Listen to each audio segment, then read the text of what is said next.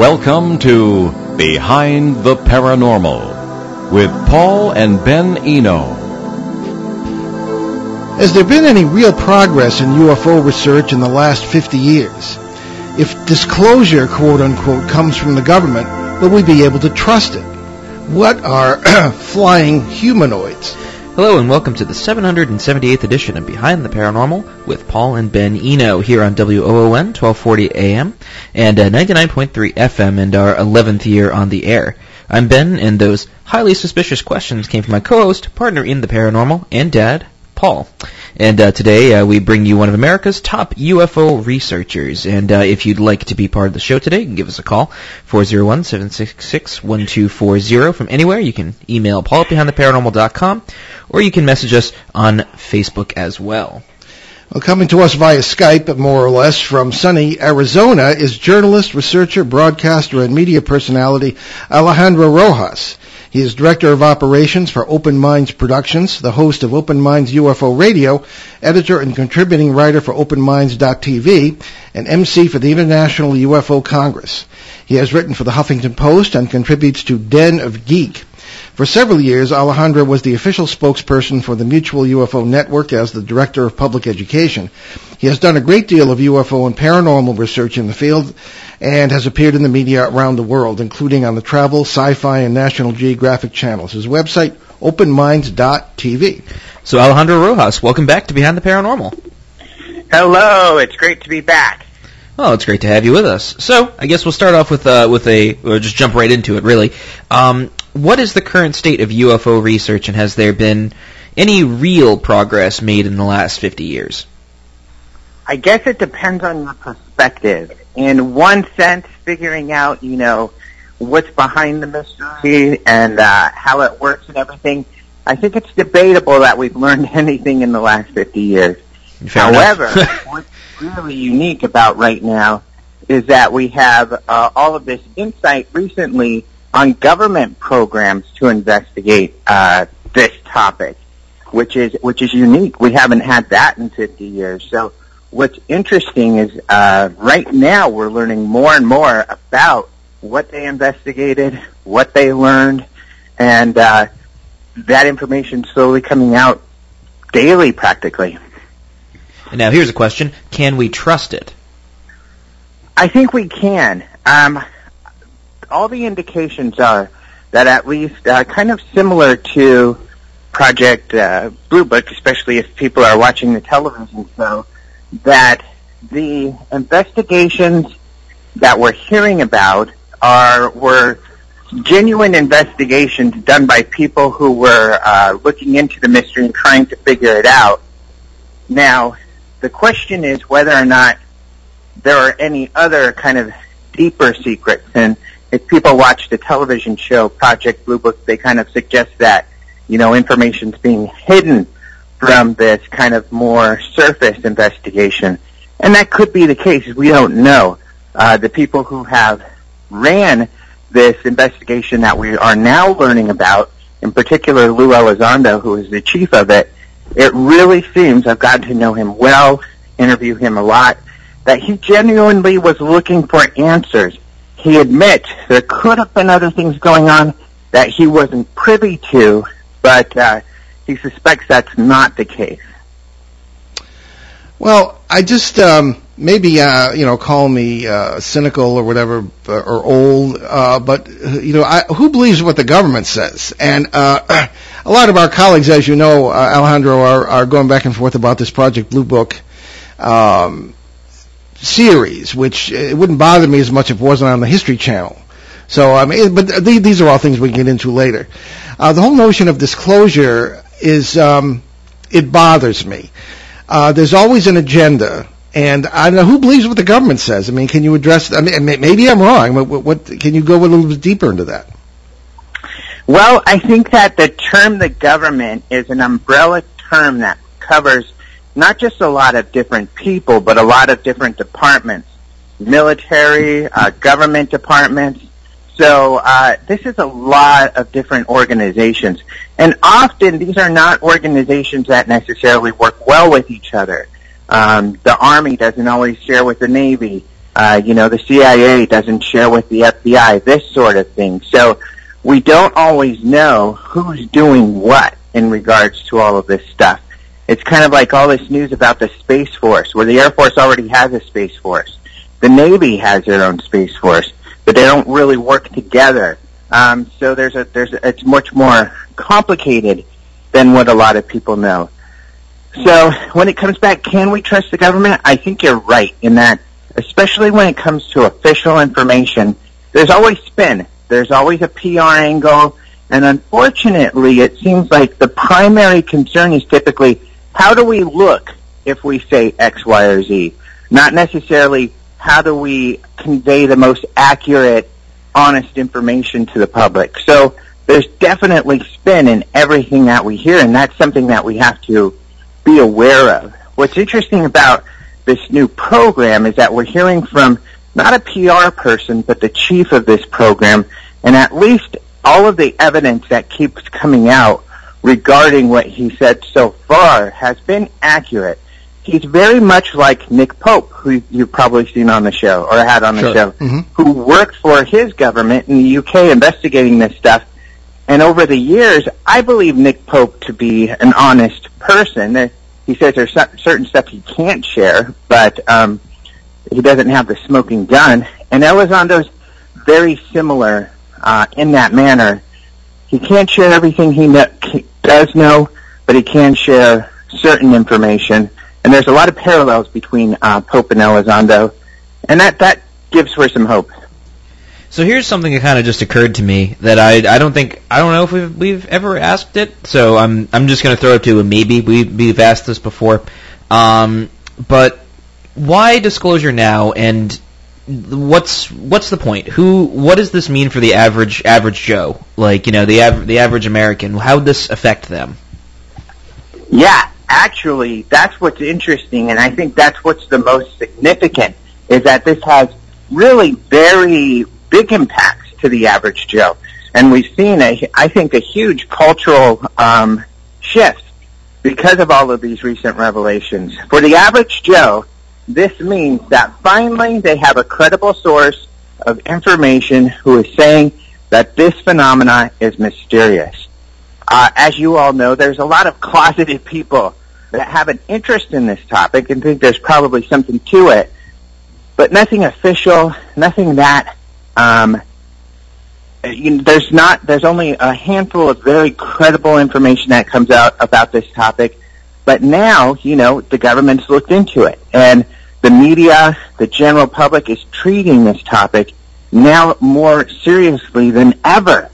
Elizondo feels that what he's revealed is disclosure, and that we're now seeing those effects where the public is taking this seriously, the government is taking it seriously. They're having closed doors briefings with witnesses, eyewitnesses in the military on this topic. All of a sort of thing we've never had before. I'd actually be kind of curious to see some sort of analytics, like in polls or whatever, to see which generations actually respond to it. I don't know if it's ever been done, but it seems like something Kathleen Martin might have attempted to do at some point in time. But I guess this kind of leads me to sort of a follow up to that, which is what kind of cultural shift can you I think I can see where you're going to go with it, but I kind of want to hear your opinion on it. Yeah, a cultural shift in that it's less taboo to talk about and take this topic seriously. And that's the big one, because certainly we've faced that. When I first got involved with this topic in the 90s, it felt like it was the worst ever, where even television shows could rarely cover this topic without essentially debunking it at the end of the episode. But not anymore. Now it's on, Fox News. It had Nick Pope, who we referred to earlier, on several times recently, including mostly to talk about some of these recent revelations that we've been talking about. So, they take it very seriously. They're not making fun of it. And we've had the same thing on other news channels. So, I cover weekly news headlines. I do this on YouTube Live and on my podcast. And you can see that there are many more headlines where local papers, for instance, are writing about UFOs and taking things seriously to kind of update people. You seem to have some interference here. Go ahead, Alejandro.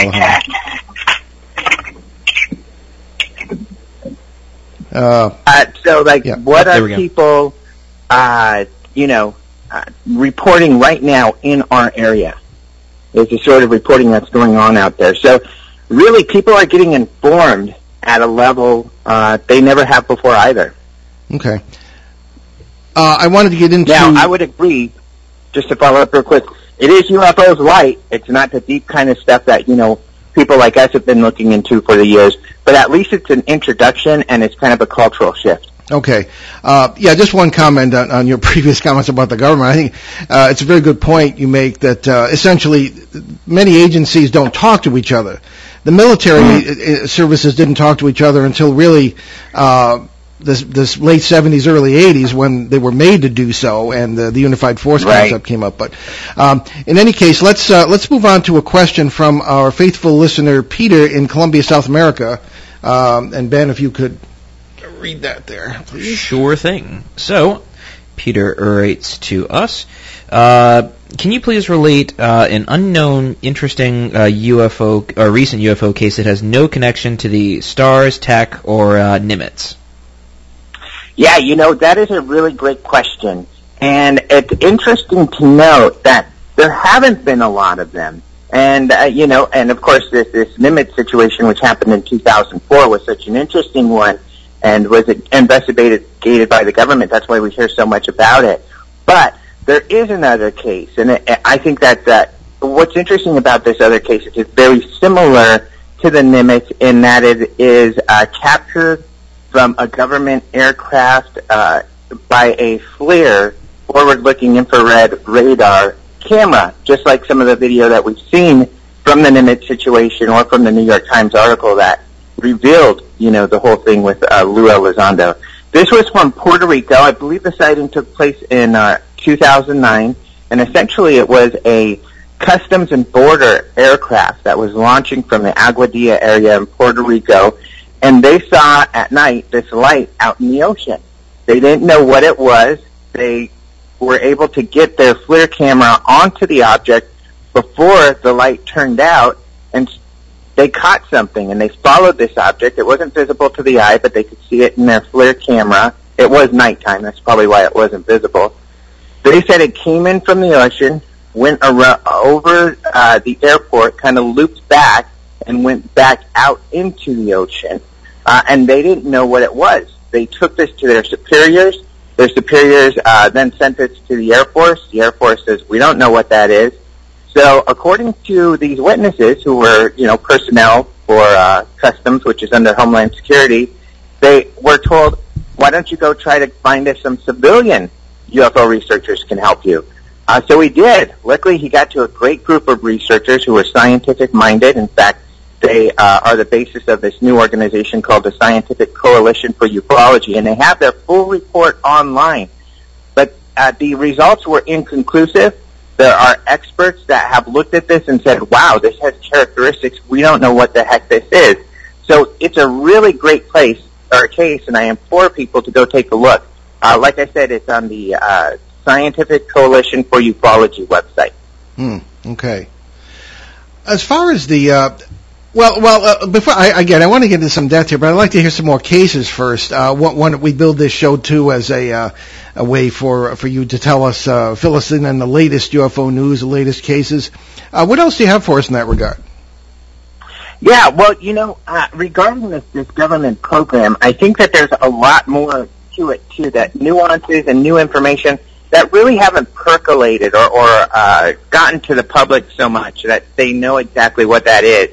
And so, for instance, we found out through leaks from George Knapp of KLAS through Las Vegas that this organization was set up, like the New York Times said. It was funded at the tune of $22 million. But what we didn't find out in the New York Times, and has kind of been subtly revealed, is that it wasn't UFOs that they completely were looking into at first. In fact, their first investigation was into the Skinwalker Ranch, which is this Utah ranch where a lot of crazy paranormal stuff gets into. Yeah, and there has, and there's been this document revealed by some of the lead investigators and managers of this investigation that they were looking into poltergeists, cryptic animals, these portals to seemingly other dimensions that are opening up out of nowhere. A lot of really wild X-Files stuff. So this is more of a X-Files kind of investigation to begin with than it was UFOs, and it got closed down because of the influence of religious cabals inside of the intelligence and politics who said, this is satanic, we can't investigate this anymore. So it's a really interesting, wild story. Yeah, it really is. It's funny, nobody's ever let us near that case. It's weird, and we know George not well, but he's a great fellow, a good journalist.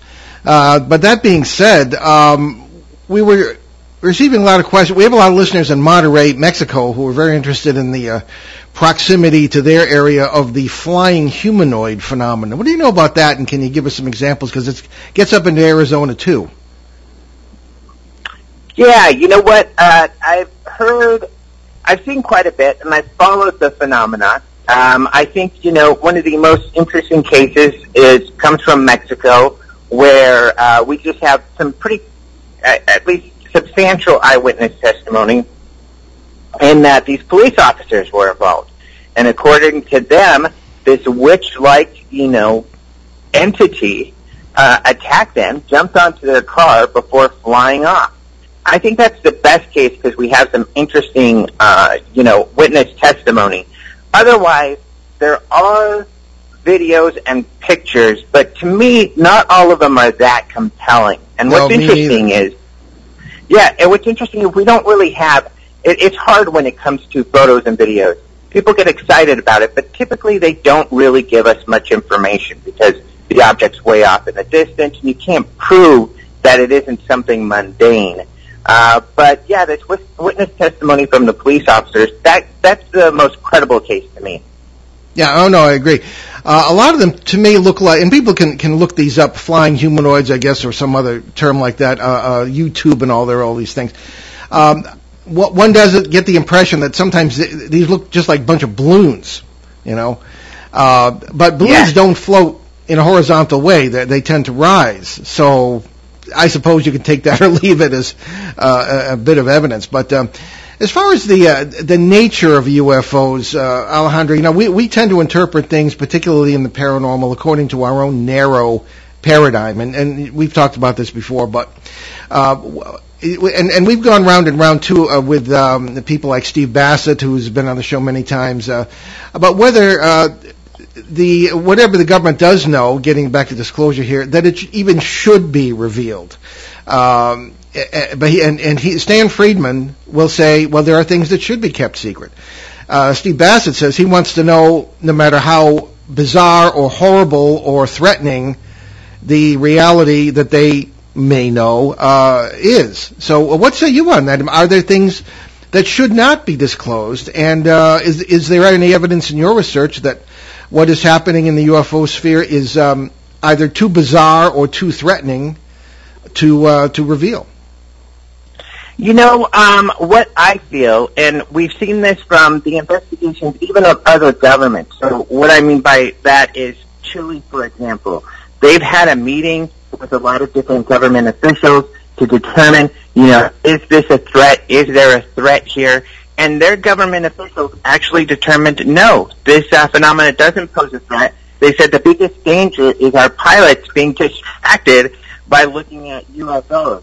And at least from what we can see in government investigations that we've been able to get information from, there doesn't seem to be an immediate threat.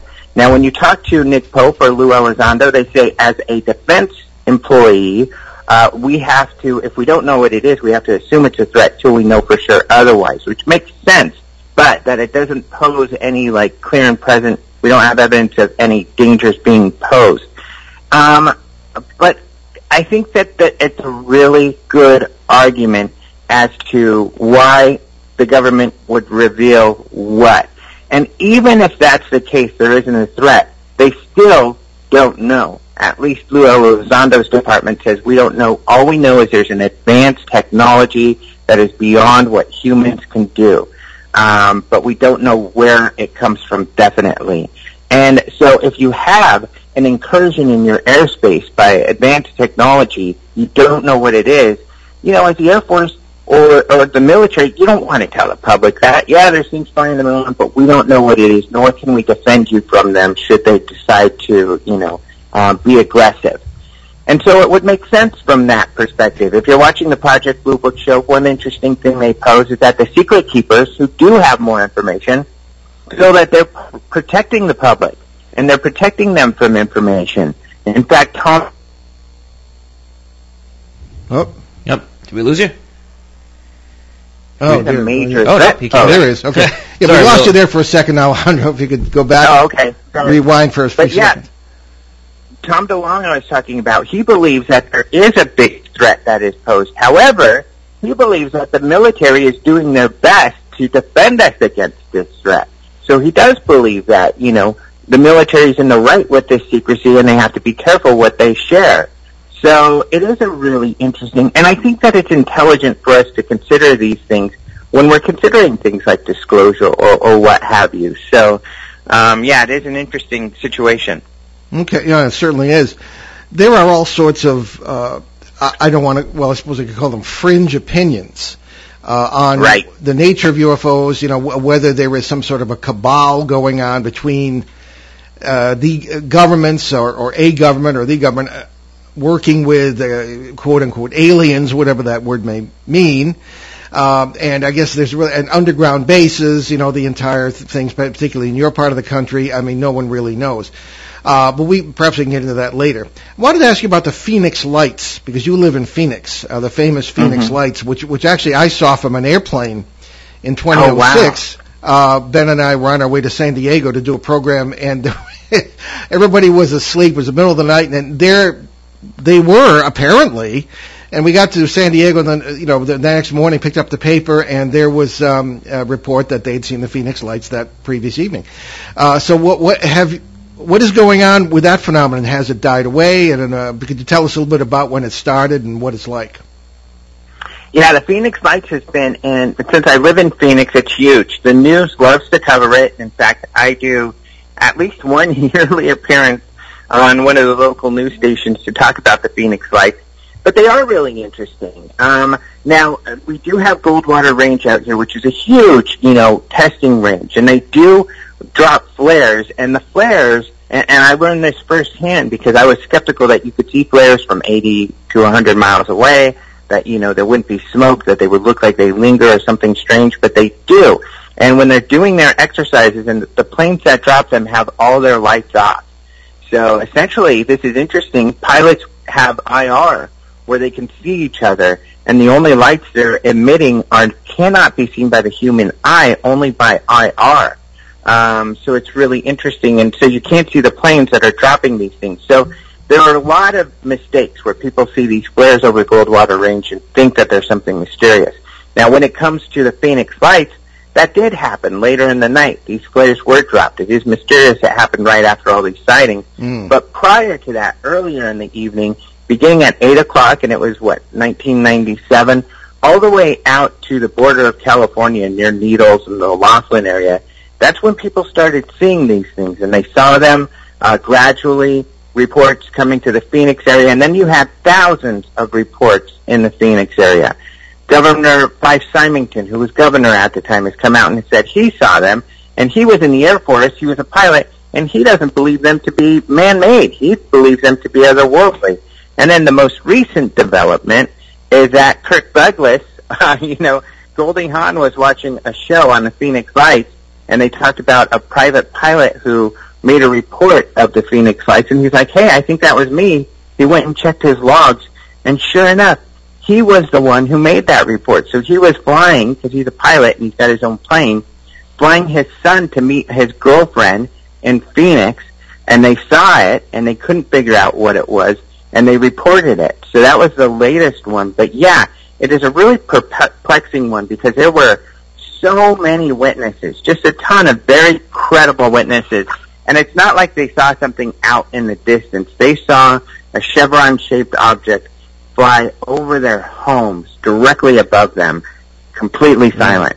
Okay, well, we're going to take a break here, our bottom of the hour break. You're listening to Behind the Paranormal with Paul and Ben Eno on WOON 1240 AM and 99.3 FM in New England's beautiful Blackstone River Valley. We'll be right back.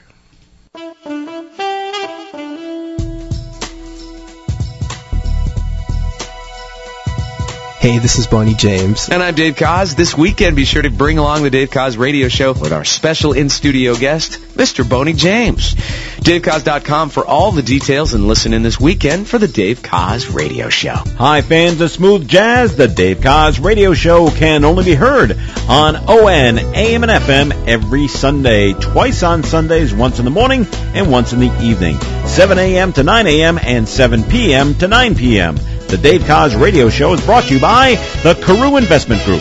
It's the Dave Koz Radio Show right here on ON, AM, and FM. Hi, this is Don Brunel inviting you to join us on the Midday Show from noon to 2 every Tuesday, Wednesday, and Friday with the Super Quiz, great oldies, and interesting guests. That's midday, Tuesday, Wednesday, and Friday from noon to 2. Okay, and we're back Behind the Paranormal today with Paul and Ben Eno and our marvelous guest, Alejandro Rojas, who is a major figure in the UFO community, and we've been talking a bit about the Phoenix Lights. Now, Alejandro, I just wanted to point out something that was, now I don't know if this was sent to me by accident, but it was sent to me by someone we both know in the Phoenix area who's a researcher, and there was a lengthy video with different segments with pictures of the Phoenix Lights, which usually appear as either a line of lights or, and of course there was the, as you mentioned previously before the break, the triangular craft. Well, this brief segment had it was either looked like a Cessna to me, one of the smaller private aviation planes, and it had 3 lights in a triangular formation, which of course is illegal, but I mean, whoever was flying the plane, I don't know. Is there any evidence of fakery as opposed to the phenomena being real or the flare theory? There have been, I mean, fake hoaxing goes on all of the time. But with the Phoenix Lights, what the people saw going over their heads was humongous, and it was completely silent. So, at least I haven't seen anything convincing, nor anybody making any real substantial claim that they hoaxed this. Yeah. In fact, the skeptics believe it was a formation of A-10s because there were exercises going on with A-10s in the area, but they speculate that the A-10s essentially went up north to go to, I think they even said go to Vegas and then fly back to Phoenix. We don't have any logs to show that at all. There were sightings of A-10s at one point in the area, but, these sightings in the Phoenix area where they're going right over their heads, A-10s are loud planes. Yeah, they are. Skeptics try to say that they're not that loud, but the difference between, let's say, an F-16 and an A-10, although the A-10 may not be as loud, they're still, if you've seen them, very loud planes. So if they're cruising overhead, you're definitely going to hear that. You're not going to have, this huge silent thing coming over. Yeah. At least I think personally that it is one of the great cases. Oh, no, I agree. I didn't mean to imply the whole thing was hoax, but you very often have copycat people. I've seen that in poltergeist cases, So, okay. Now, as far as, are there other interesting cases that have occurred lately that might relate to a Skinwalker Ranch type situation? Now, what I'm really asking is, we run into cases where the reason I got interested in UFOs back in the 70s was because I was investigating, quote unquote haunted houses and kept running into UFO sightings, and very often people will associate Bigfoot sightings with the UFOs. That happens right here in New England. Have you first of all, reached any conclusions regarding what we call flap area cases, crossover phenomena, as it's sometimes called, other kinds of phenomena not traditionally associated with UFOs, being associated with UFOs or that sort of thing? What are your conclusions on that, and are there any recent cases you could give us as examples? Well, not necessarily recent cases, but recent work. What I think is really fascinating is that, this is the route, essentially, that these government agents have gone down. When I've talked to, because I do get to interview scientists and people in space, astronauts and such for writing with journalism, science seems to be becoming more and more accepting of the possibility of dimensions, alternate dimensions being able to interact with each other. Sometimes in perhaps natural phenomena that occurs where, maybe there's sort of portals that cross over from one dimension to another, or even the potential for creating artificial portals to do that sort of thing. And this latter is kind of where their thinking goes to, if there are others out there, perhaps that's the sort of thing they're doing. They're manipulating space-time in a manner similar to wormholes and stuff, and we see this in sci-fi, that also kind of is interdimensional and space-time related. And I find that really fascinating that scientists are going down that route, and it is kind of a overall paranormal, because they even feel, at least these researchers with Bigelow Aerospace, for example, who were funded by the DoD to do this sort of research for them, feel that it could be possible, and they feel they've even had some of their scientists witness this sort of phenomena, where these portals to other dimensions can open up and creatures can come through, or craft, and that, poltergeist phenomena, all of this stuff is related in that manner. Yeah. And it's really fascinating, especially given that another thing we have recently is scientists willing to speculate about aliens. We have all of these papers by astronomers where if they can't figure it out, they say, well, it could be aliens. And that's extraordinary, because they haven't felt comfortable to do that in the past. Well, as Stan Friedman once said, old ideas are not replaced by new ideas because people accept the new ideas. They're replaced because the old ideas die, and then people with the new ideas are the only ones left. So perhaps that's happening in science as well. One thing we wanted to ask you about, Alejandro, was the work of Ted Phillips, who we both know from Missouri. Ted has for many, many decades gathered physical evidence of UFO landings. And last time he was on the show, he said that the nature of UFOs, at least in his work, seems to be changing. It was very nuts and bolts back in the day, but in the past 15 or 20 years, it has changed into something that makes you wonder about a more ethereal kind of UFO. He uses the example of Marley Woods, one of the areas where he's working, and he believes that these balls of light have in some ways taken the headlines in UFOs lately. He thinks there's some kind of probes, or perhaps there has been speculation these are even living things. What is your opinion on the changing nature of UFOs, or is it changing? And could at least some UFOs be living things? Or biomechanical, at least. Yeah, I mean, it's an interesting possibility. And another thing that's interesting is that science, for instance, has kind of, mainstream scientists are kind of moving in that direction also, that perhaps, that some of these things are probes. So, for instance, astronomers often say that there's no way that another civilization could get here, and that the nature of the phenomena that we're seeing, the way these craft maneuver, no living being survived these G-forces. Well, recently, there was a scientist who wrote a paper and did a presentation at a SETI conference, and he said, well, we still need to take these seriously, because what if they're non-biological? They could be robotic. They could be even intelligent life evolved from robots, that robots from some other world have evolved into being, and their bodies can take this, and they can come here.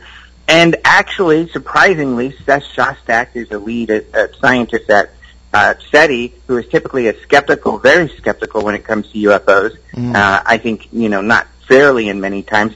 He's like, hey, this is a good argument. This is a really great point. So maybe we do have to take some of this stuff more seriously. So yeah, there are different possibilities that way.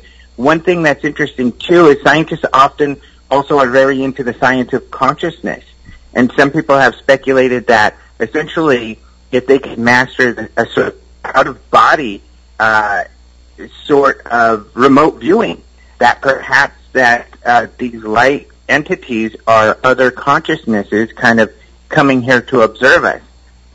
That's one possibility. We don't know. Or it could be some other technology, multidimensional. But you're right. At least the light phenomena and some of these phenomena, these smaller objects, are being taken more seriously because they're seeing more often. Okay. What is the abduction phenomenon all about, do you think?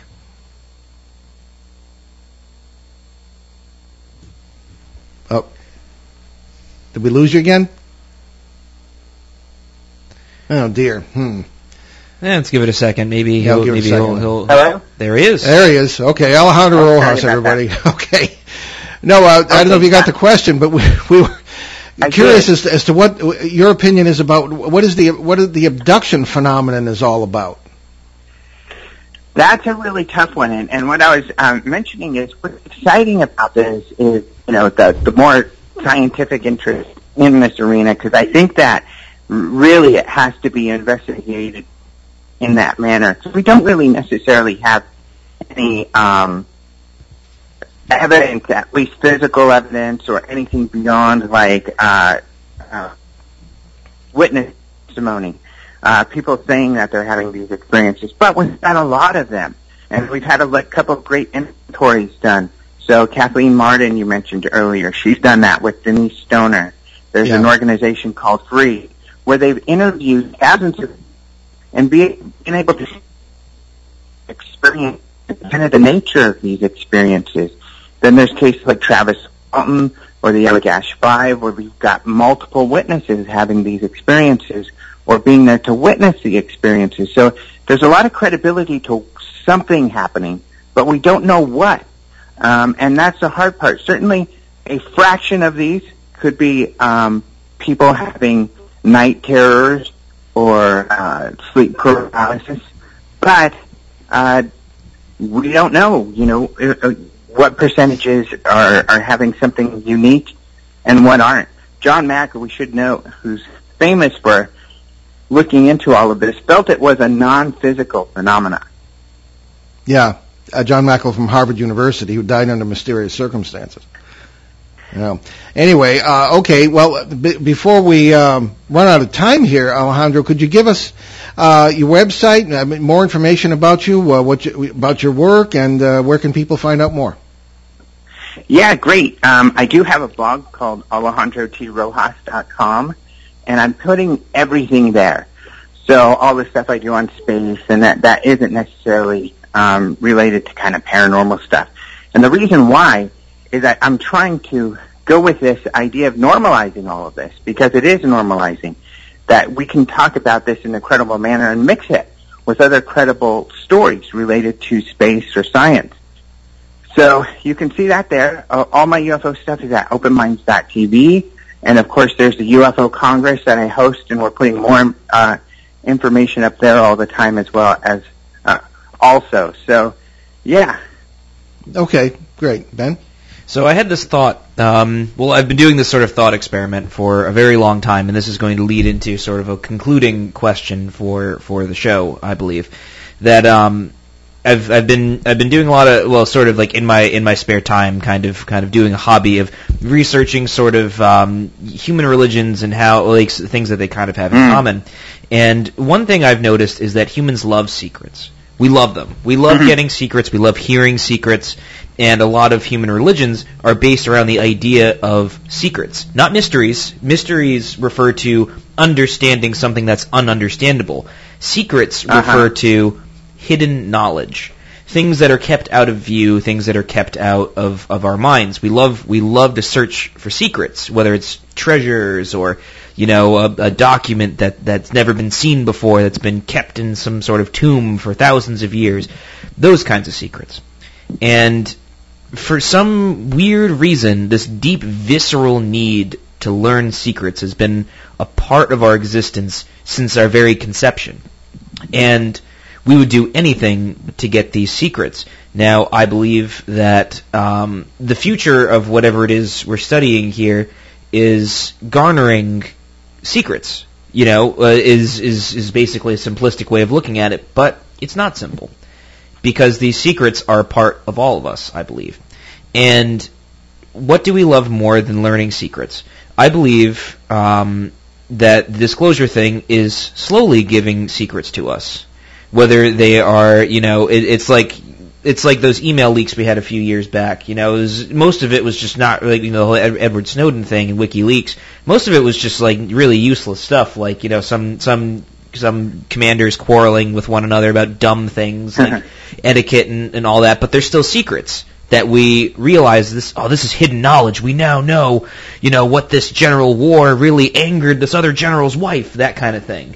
And I think no matter what, as long as we get a secret, people are happy. So do you believe that the future of not only, UFO research and disclosure as well, that it's just kind of giving people what they want, which is secrets, whether small or large? Well, I think that you bring up a really interesting and a great point. This idea of, religions having this secret knowledge, and that's what religions are really, is kind of this hidden divine information that is unique to whatever religion they have. And I think this field is like that a lot as well. In fact, I think a lot of the resistance that we've experienced, I've been kind of curious about it to some of these recent revelations, but I think it is that a lot of people feel like, we in the UFO community have this hidden knowledge, and we don't like that the general public is now starting to get this knowledge, and maybe it makes us less unique somehow. So I think that you're really onto something with that. Otherwise, I think, even science, that's what science is all about, is looking into these secrets and trying to figure them out. And in many senses, and this is kind of interesting too, is once we get those secrets, how do we monetize it? That's what a corporation would think. So, for instance, they would want to, take that information and make some money from it. And I think many other people would want to do that too, especially if they have technology related to some sort of craft like this. Are secrets dealt with? Yes, I think they totally are. I think that what we have here, though, is a situation, and this is what's interesting, where Elizondo has kind of let out secrets because he felt they should be let out and people could handle it, and they have. He has largely been right. And to your point, the public has been really excited and receptive to it. And now the DOD is struggling because they don't want to give away their secrets. They see no reason, even if there is no strong reason to hold them, they don't want to give them away. And there has been this struggle of getting information out of them to confirm even what Elizondo has said. There's been people skeptical that he was telling the truth at all. But luckily we have had some documents and stuff that do say that. So I think you have a good point, and it's a very good perspective to kind of look at all of this under. Well, regardless of what information is released and whether it's accurate or not by authorities, do you feel that science, mainstream science anyway, is, and we've touched on this today, that it is opening up more, but do you think the mainstream science as such, particularly given the monetization desires and the politics and the grants, is actually up to dealing with this subject, especially if it's not nuts and bolts and gets weirder as it goes and gets into multiversal kind of approaches. I mean, so I guess the real question is, what do you see over the next 10 years as the future of the UFO field, research field? Well, you know what the numbers show, and you guys were asking, what the numbers do show, and we do have some numbers in that the younger people are really more interested.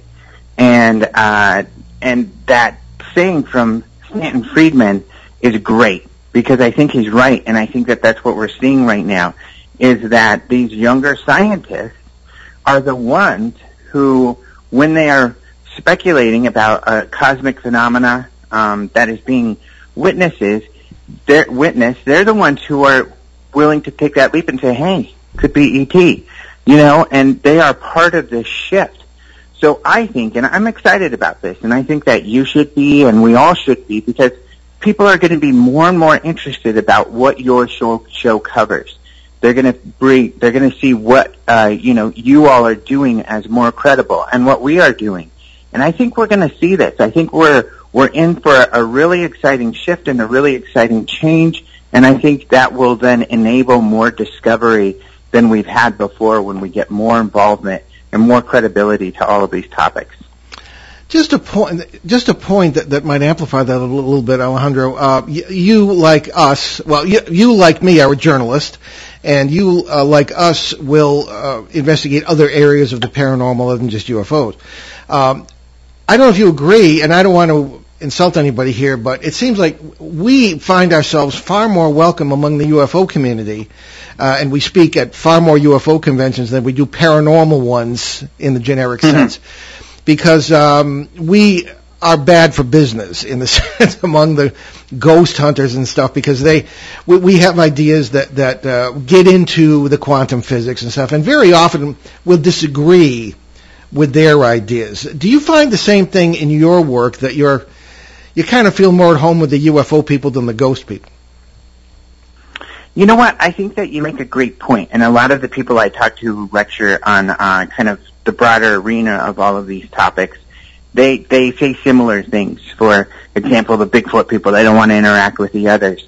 But it is interesting, and I think it's because of the work of people from the beginning, like Dr. J. Allen Hynek, who's portrayed in this Blue Book show, or like Jacques Vallée, who have always said, we can't discount any evidence that is collected, any data that is collected, nor can we close our minds to any possibilities and, try to think that we certainly know what it is.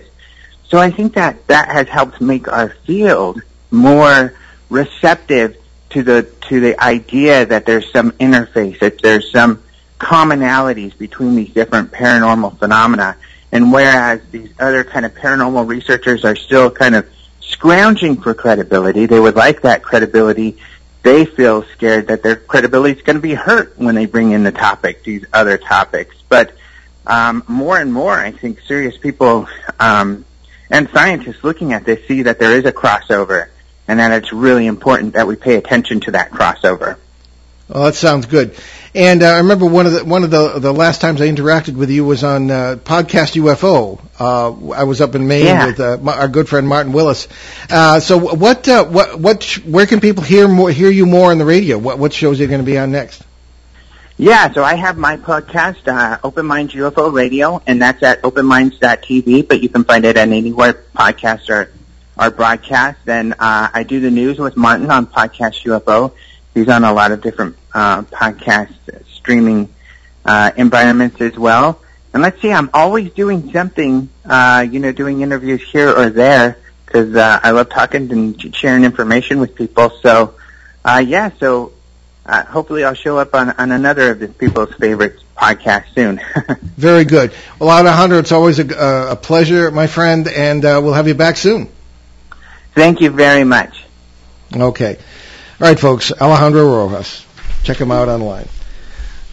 Okay, so what do we got here announcement-wise? There are quite a few announcements today, so go ahead, Ben. Well, let's get right into it, I suppose. For any strange friends or relatives whose tastes sort of run to the weird and unexplained, especially since Valentine's Day is coming up, so if your significant other would like to read something sort of otherworldly, you can check out our latest titles, including Behind the Paranormal, Everything You Know Is Wrong, and Behind the Paranormal 2, Bigfoot, Mothman, and Monsters You've Never Heard Of.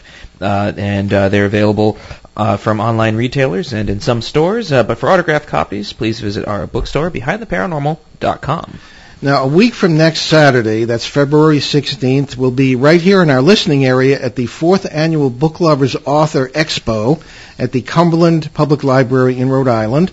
There will be other southeastern New England authors of both fiction and nonfiction. We will not make a presentation, but we'll meet and greet and sign books. Information is at cumberlandlibrary.org. We really love that event. Haven't been able to make it the past few years because of conflict, so we're excited about being there on the 16th and seeing a lot of old friends among the authors there. Indeed. And on April 23rd at 1 p.m., we'll be back at the Town of Prospect Senior Center in Connecticut for a presentation, and we will keep you posted as details develop. And as I'm often saying, that is just a lovely facility. This event is open to the public. It's not just for members of the Senior Center. And these seniors inspire me. They're a wonderful, active group. It's just great to see them, and we had a huge crowd last time we were there. So hot on the trail of that event is a new one we're especially excited about, and that's not only because it's here in Rhode Island. We don't have to drive 3 hours or fly.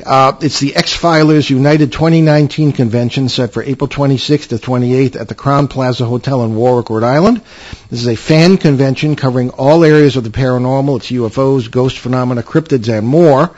Along with Ben and myself, speakers we'll be speaking on Saturday. That's a tough weekend for us because of the Orthodox Easter, but we'll be there on Saturday. Popular guest co-host Shane Searway will be a speaker. Also filmmaker Alexander Petikoff, UFO researcher and experiencer Mike Stevens, along with America's youngest recognized cryptid expert who's been on the show, Colin Schneider. Famous medium Gary McKinstry, author Susan Brunel, UFO experiencer Tom Reed, and a number of other big names. We'll give you more details as they firm up. The website is x-filersunited.com. And events later this year will include appearances at the Nashua, New Hampshire Public Library in August, along with the Exeter UFO Festival on Labor Day weekend and the Greater New England UFO Conference in Leominster, Mass. On Columbus Day weekend. At some point this fall, there will also be a release party for my new book, Dancing Past the Graveyard, Poltergeists, Parasites, Parallel Worlds, and God, which will be published in hardcover this fall by Schiffer Books, and we'll keep you posted on that as details develop. And also in the works is a third book we are writing together, and this one will be on the subject of UFOs, Beyond the Assumptions. You can check out our show website, BehindTheParanormal.com, where you can find out more about the show, our many cases over the years, our public appearances, and you'll find over 800 free recorded shows from our 10-plus years on the air, including our 4.5-year run on CBS Radio, along with special shows and podcasts. Now, there are also a number of links to several charities Ben and I have adopted. These include USACares.org, a wonderful charity that financially helps veterans, wounded veterans who are in need.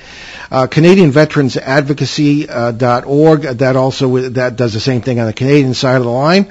Helping Haiti's Orphans, which started around the time of 2010 in the terrible Haiti earthquake, and they run an orphanage and a transitional home down there for these wonderful kids who have found themselves without parents after that terrible disaster and for other reasons. The organizers live right here in Rhode Island, so we know them. Youth Mentoring Connection in Los Angeles. Youth Mentoring, it's Tony LaRae out there doing wonderful things for the at-risk youth of that city. And the Crohn's and Colitis Foundation of America, which is a charity close to our hearts because we've had relatives who suffer from this terrible disease, and it has been called, our good friend Denise Stoner refers to it as the demon disease. And I think it really is. So anyway, Ben, what's in the crystal ball for next week? So next week, February 10th, here on WOON 1240 AM and 99.3 FM, we plan to do something we haven't done in a long time, and we'll take the show ourselves to look behind the most bizarre and recent reports from the paranormal world. Well, that'll be pretty interesting. We leave you this afternoon with a beautiful thought from 13th century Persian poet, scholar, and mystic Rumi. Only from your heart can you touch the sky. I'm Paul Eno. And I'm Ben Eno, and thanks for joining us on our great cosmic journey, and we shall see you behind the paranormal. Return to this radio frequency 167 hours from now for another edition of Behind the Paranormal with Paul and Ben Eno.